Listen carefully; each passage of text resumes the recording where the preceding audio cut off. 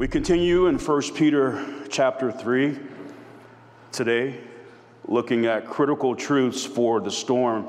A retired pastor and his wife had to evacuate from their home because of Hurricane Katrina. Many of us remember that. After the storm passed, they were allowed to go back to their home to collect whatever belongings they could collect. And so as he's walking through his home, water up to his knees, he's just looking for whatever he could salvage, and he came across some photos. That was all he could get. So he took those photos and went back to the shelter and was taking the pictures out of the frames, and he came across a picture of his father.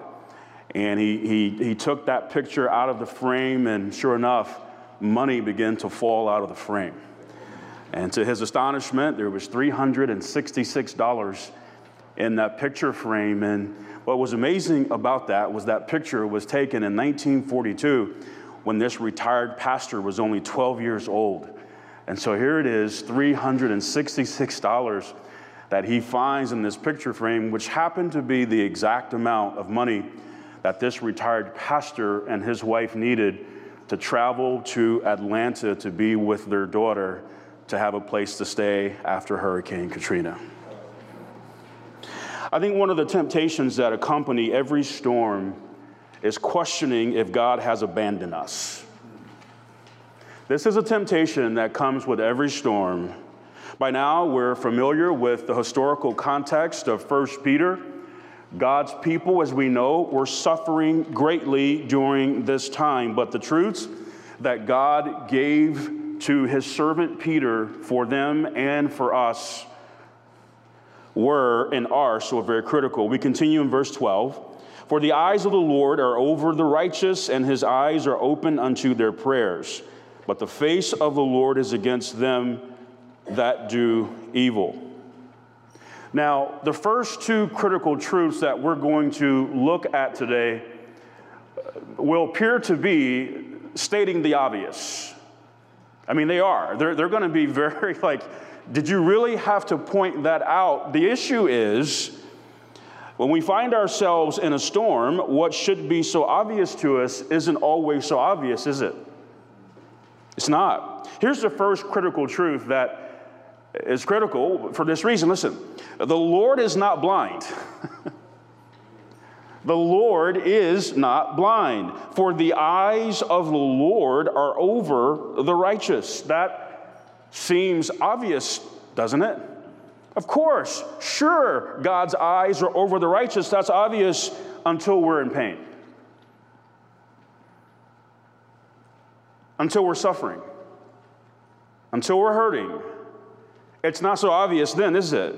As a philosophy, hedonism says pleasure is the only thing intrinsically valuable to a person at all times, and pain is the only thing that is intrinsically not valuable to an individual. So when we're talking about hedonism values one thing, pleasure, and it devalues one thing, pain. That's hedonism. Listen, this is why, hang with me, this is why pain is often man's ultimate deal breaker with God. Pain is often man's ultimate deal breaker with God. It is. People can proclaim to be all in with him. He's magnificent, he's marvelous, he's gracious, he's wonderful, he's kind, he's loving, he's righteous, his word is pure and perfect, and there's all these wonderful things. Yes, that is my God, until the storm comes and the pain sets in and the tune changes. And after that, many have walked away from him permanently. Listen, man struggles with the concept of a benevolent, all-powerful God who somehow allows pain to touch people. How do you reconcile that? There is not a lot of right whatsoever in that line of thinking. It's actually all wrong. For time's sake, the problem with that thinking is, listen, it is very selfish and shallow.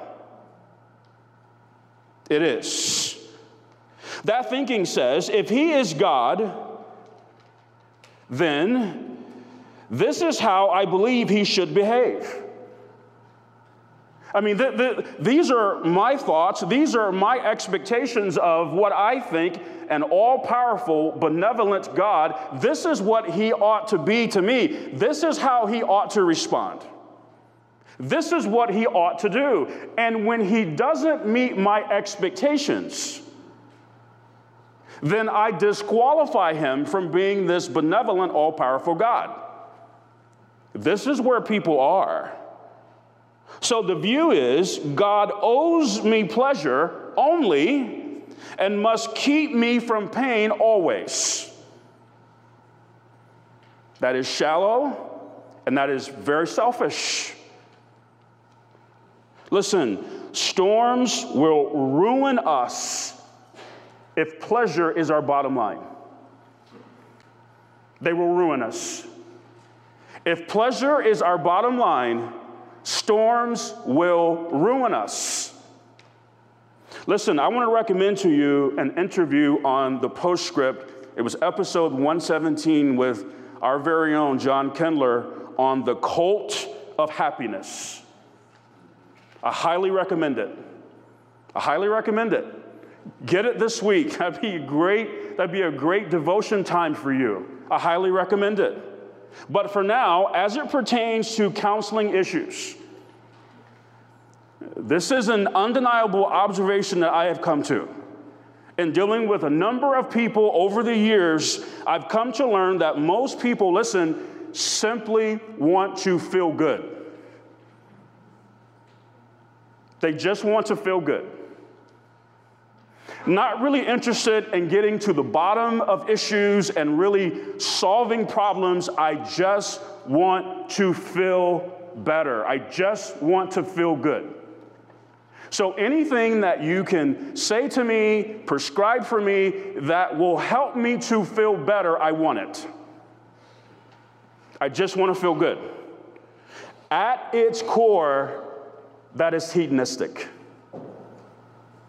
I value pleasure and I hate pain. You know who was a hedonist in Scripture that we can learn from? Solomon. You check out Ecclesiastes and you see where that road takes you. If you are a worshiper of good feelings and that's your bottom line, you ought to spend some time in Ecclesiastes and see where that takes you. Not a good place. And what exposes this hedonistic heart are storms. So if I'm in pain, God must be blind to that. Because if he wasn't, this wouldn't have never happened. In storms, the issue is not a sight problem with God. That's never the issue. The issue is, are we righteous? That's the issue. Look at verse 12. For the eyes of the Lord are over the righteous. Positionally, in Christ, we are righteous, yes. But our theme throughout this entire epistle has been what? Christian behavior. That's been our theme. So as Christians, when we are in a storm, guess what God is looking at? God is looking at, he is observing our behavior. How are you behaving in the storm? Is it righteous or is it unrighteous? He's not blind. No, he's paying very close attention. David found himself in quite the storm once he lost the favor of King Saul. 1 Samuel 18:14 says, and David behaved himself, how? Wisely in all his ways, and the Lord was with him. David had done nothing wrong. He didn't sign up for this hatred and this this diabolical, wicked agenda that Saul had developed for him, he'd only obeyed God. And even when the tables turned and Saul was out of his mind and completely out of bounds, he behaved himself wisely.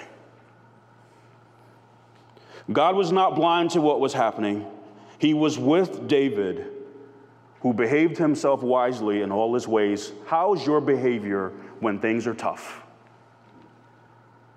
When it doesn't go the way you thought it was going to go, when you don't get your way, you don't like the outcome, God has allowed some greedy malady to touch your life. How do you respond? How do you behave? He's watching. In the storms of life, the issue is not, has the Lord abandoned me? The issue is, have I abandoned him? Because again, if you have a hedonistic heart, your bottom line is pleasure. Your bottom line is, how do you feel? And if God is not playing according to that agenda, and he allows the script to be flipped in your life, well then, God, I'll go find somebody else. This isn't worth it. You're not who I thought you were. So God didn't go anywhere. We're going somewhere else. How we behave in the storms of life tell the truth. Listen, here's a critical truth number 2. The Lord is not deaf. When you're in a storm, remember, he's not blind, nor is he deaf. For the eyes of the Lord are over the righteous, and his ears are open unto their prayers. Would you notice that God's ears being open to our prayers is connected to righteousness? Notice that. And this is the second time that we encounter this in 1 Peter chapter 3. Look at verse 7. To the husbands in verse 7, that your prayers be not hindered. Listen, unrighteous living frustrates our prayer life. If you are not living right before God, prayer will be maddening to you at best. Because God's ears are not opened, and he is letting you know that.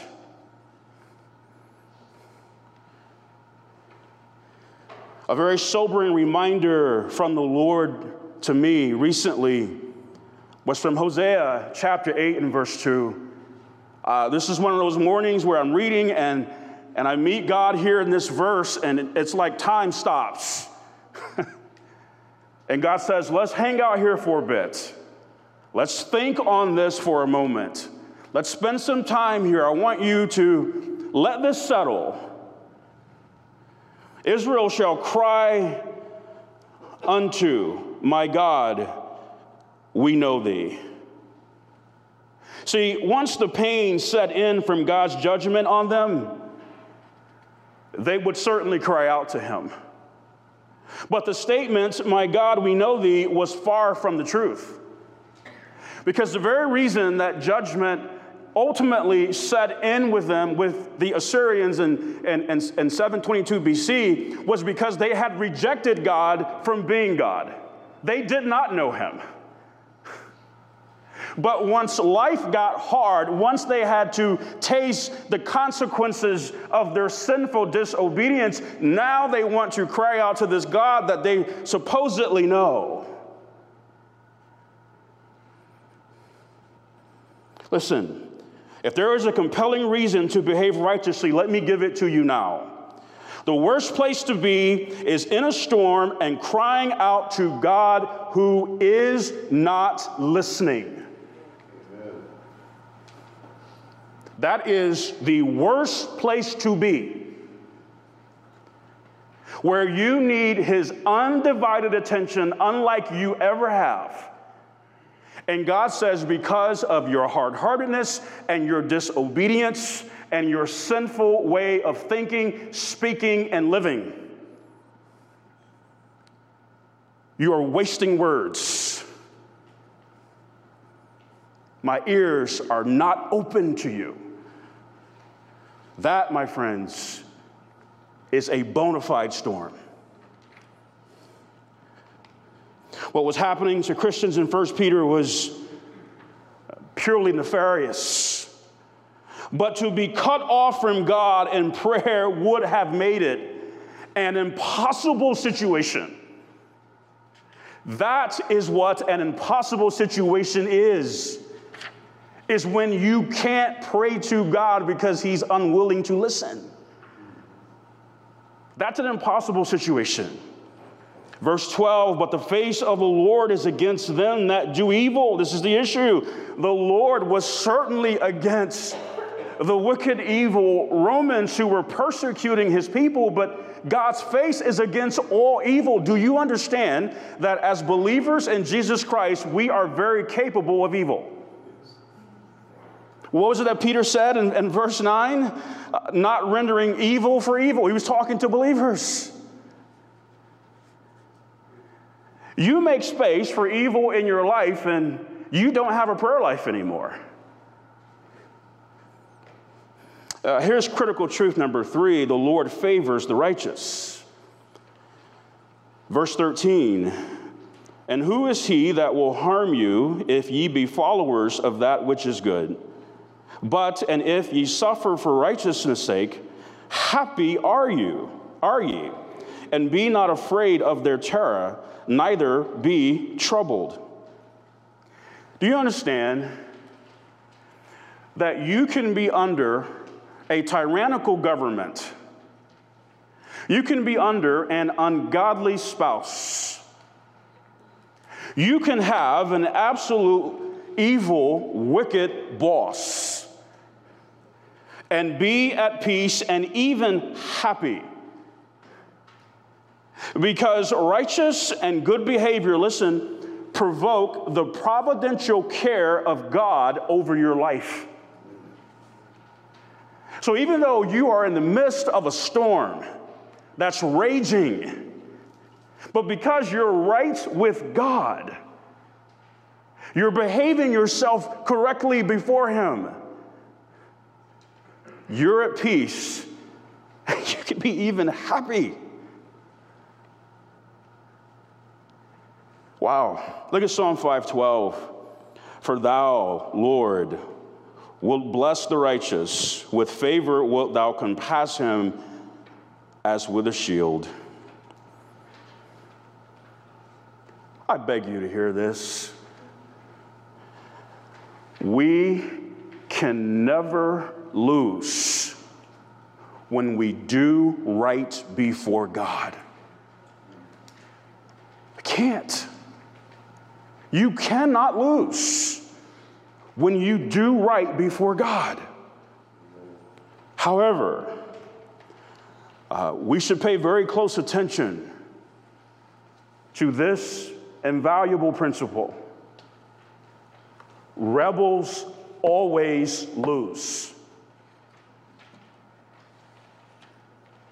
Rebels always lose. They do. What is at the root of the word rebellion? Say it with me. Rebel. This is at the root of the word. You absolutely cannot and you will not win with God. Listen, even if you are right, the moment you choose to step beyond the lines of God's word to deal with it, you lose. You lose. David understood this in 1 Samuel. Here's this man, he's got a diabolical, wicked agenda. This guy, his whole life now is dedicated to murdering me.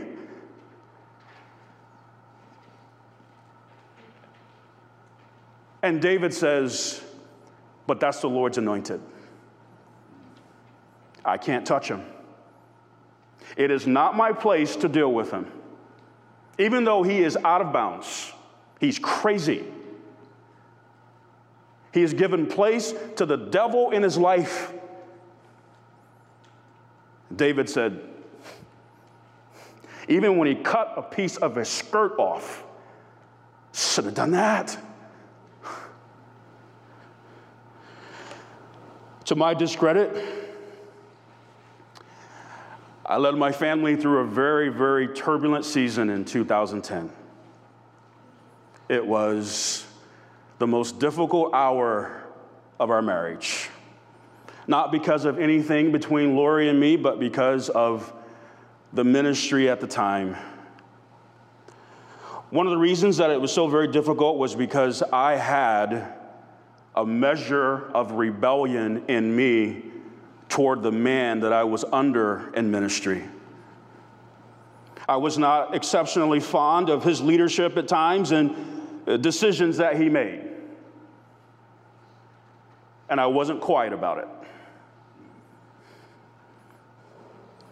Being right to me equaled permission to rebel. I had given place to the devil as I became a willing participant in sowing discord in God's church, and you know how God feels about that. He hates it. I have confessed that to him on more than one occasion, as that, believe me, has come to look a lot different to me now than it did then. But let me tell you very carefully and very clearly and very thankfully, God chastised me in a memorable way.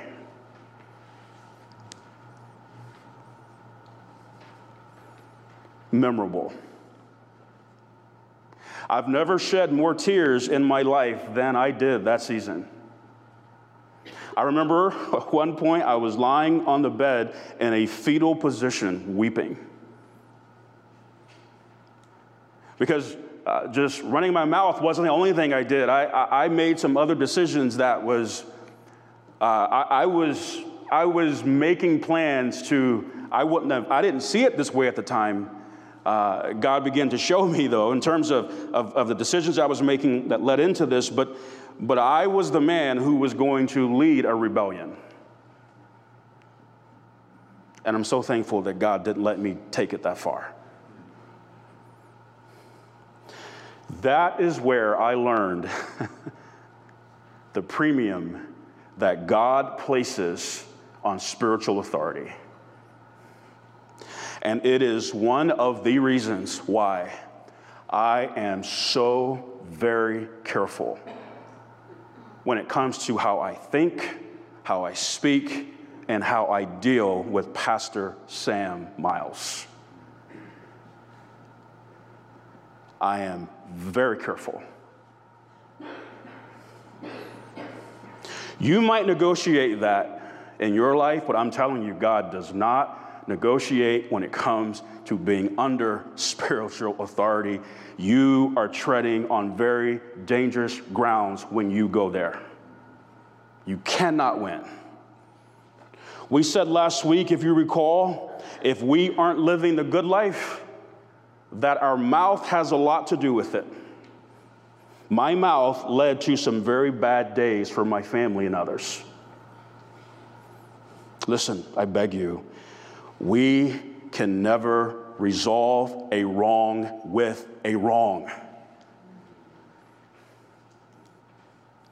We can never resolve a wrong with a wrong. It's not possible. But you notice how the Lord refines our perspective even more clearly on this as the thought continues in verse 15. Let's look at it. But sanctify the Lord God in your hearts, and be ready always to give an answer to every man that asketh you a reason of the hope that is in you with meekness and fear. Here's our fourth critical truth. Listen, storms are ministry opportunities. Storms are ministry opportunities. I'm going to give you a very critical point. I think everything is critical, right? But if there's one that's more critical than the others, this would be it. Would you listen? The storms in life, listen, will always attract an audience. They always do. Storms in life will always attract an audience, which gives us what? An opportunity to minister. One of the most challenging, horrific, difficult trials that you'll read anywhere is found in the book of Job. You look at his life and what he endured, and one of the reasons that God gave that to us, I mean, what an audience Job's had, was to teach us how to suffer. Please, we will teach people how to suffer well, or we will teach them how to curse God wrongfully. Whatever storm you're going through, or whatever storms you're going to face in your life, there will be an audience of people who are watching. And you will minister to them how to suffer well or how to curse God wrongfully. But they're watching. Whenever I'm at Jason's house, in his living room, he has this quote from Mark Trotter on a very nice board. It's very well done. And whether I want to see it or not, I'm faced with it because I see it anytime I'm there for the most part. It's very nice. But I thank God for Mark Trotter in terms of this lesson that God used him to teach me. Mark said, as he was nearing the end, the question is not, do I have enough faith to be healed, but do I have enough faith not to be healed?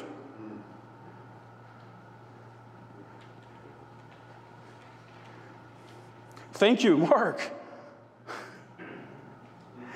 Listen, let me again, let's take a maturity step here. Because I think sometimes when we pray, we pray like children, and we're praying to this fairy tale God who basically whatever we ask for, he's going to give us because all outcomes must be good.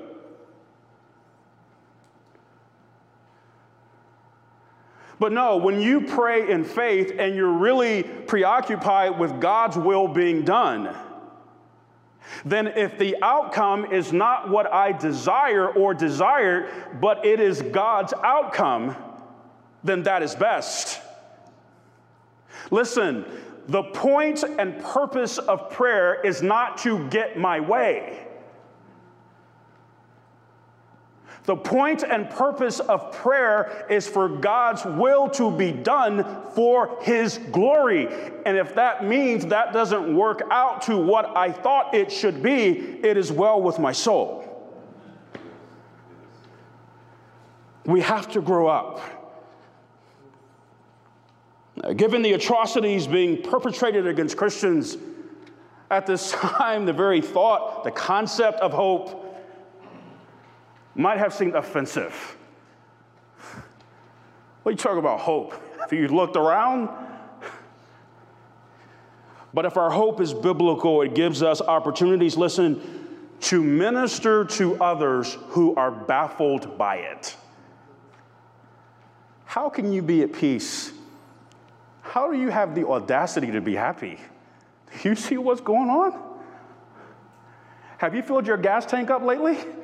What are you so happy about? Listen, murmuring and disputing about politics and such things, listen, will never provoke an unbeliever to ask you for the reason of the hope that's in you. That will never happen. You sound to them, you sound just like everybody else who has no hope. Here's what does provoke them to ask you, though. When they see the peace of God that passes all understanding, keeping your heart and mind through Christ Jesus. Now they're curious. Okay, man, who's your dealer? Where are you getting your stuff? Is that inappropriate? I'm sorry. It's just in the moment. I just was trying to figure out a way to be maybe funny. And sometimes I strike out. I do, clearly. But as you've told me, sometimes I'm a little intense. So I'm trying to keep it a little light, okay? Did you laugh? When I said, who's your dealer, did you laugh? Yeah, inside. Oh, come on. I told you last week I'm in biblical counseling. You see why. Pray for my wife. Woo! Wasn't there a ladies' conference yesterday? You should have been laughing louder. Your laugh should have been so loud it filled the room. How many ladies went to that yesterday? I heard outstanding things. Oh, man, praise the Lord. That's fantastic. That's good. So, husbands, it's going to be a good week. It's going to be a really good week. Yeah. Right, Linda? Oh, man. This is why Peter, in verse 11, told us to seek peace and ensue it. Man, you can do that. Listen, those who seek peace do so because they are at peace. I'm at peace, so I can seek it. I'm good. Why? Because I'm right before the Lord. I'm at peace. I don't care what's going on around me or what everybody else is doing. Joseph also learned that storms are ministry opportunities, did he not? Genesis 50, verse 20, but as for you, ye thought evil against me, but God meant it unto good, to bring to pass, as it is this day, to save much people alive. God had an incredible and mighty plan for his servant Joseph all along, and through his providential care of Joseph, God used the evil against him to get Joseph to the place where he could be a massive blessing to the multitudes.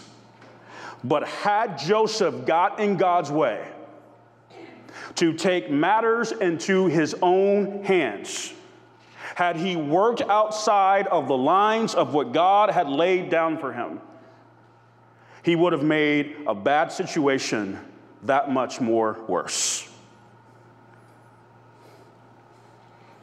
This ultimately comes down, everybody, to the beginning and the end of verse 15. The beginning of verse 15, but sanctify the Lord God in your hearts. Listen, God must have your entire heart.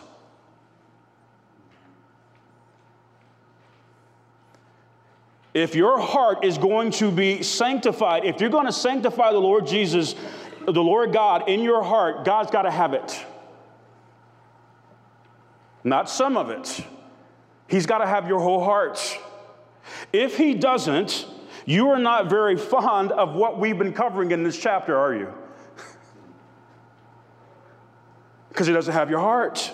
And the end of verse 15 captures that heart attitude if God doesn't have your heart. Listen, with meekness and fear. Pride and the absence of the fear of the Lord, listen, keep us from viewing storms as ministry opportunities. We're not thinking about how we can glorify God because he doesn't have our heart. And because he doesn't have our heart, we're not thinking about how we can be a blessing to others. Instead, we're mumbling and grumbling at God and throwing a tantrum.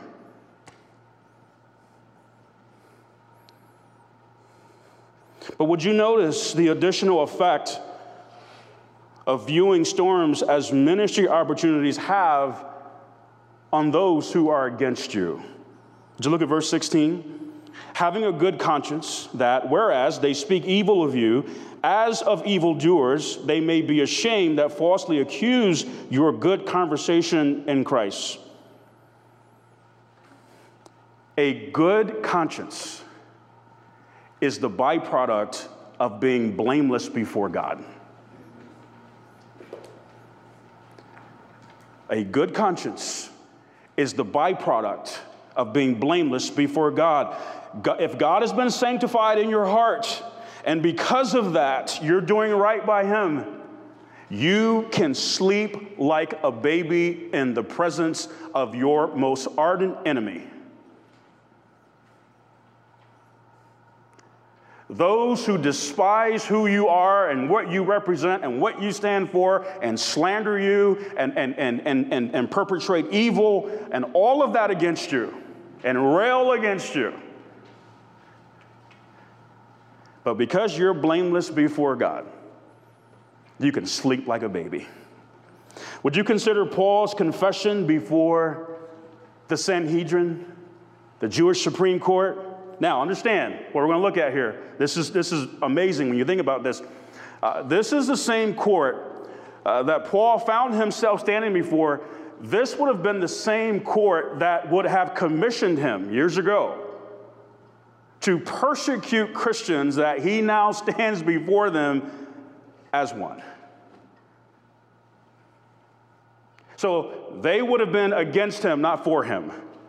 But would you look at what he says in Acts 23, verse 1? And Paul, earnestly beholding the council, said, Men and brethren, I have lived in all good conscience before God until this day.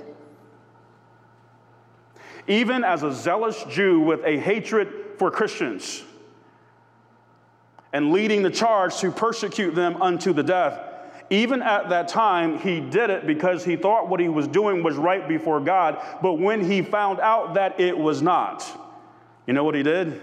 He repented.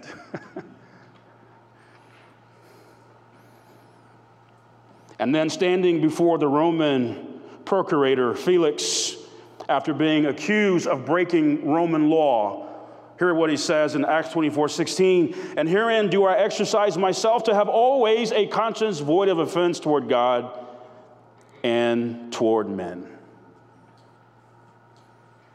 Paul says, I'm good. I don't have any evil in my heart toward anybody. I'm good. I'm blameless. My behavior before God is right.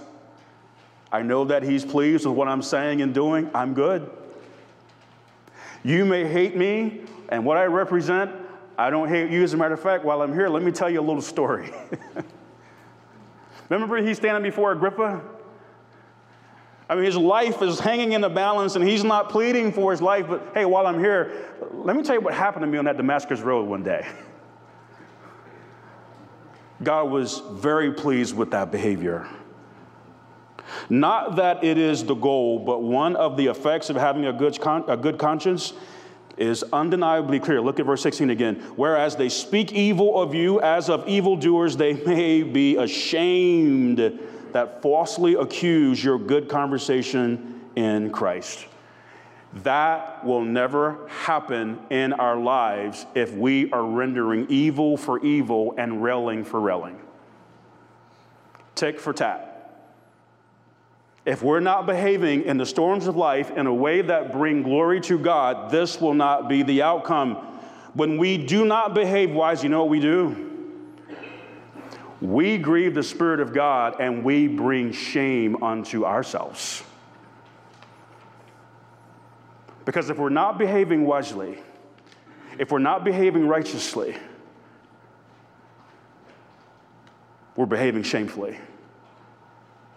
These are critical truths for every storm. Lord, thank you for your word today. Despite the imperfect vessel that you use, I do pray that it will not return void. In Jesus' name, amen.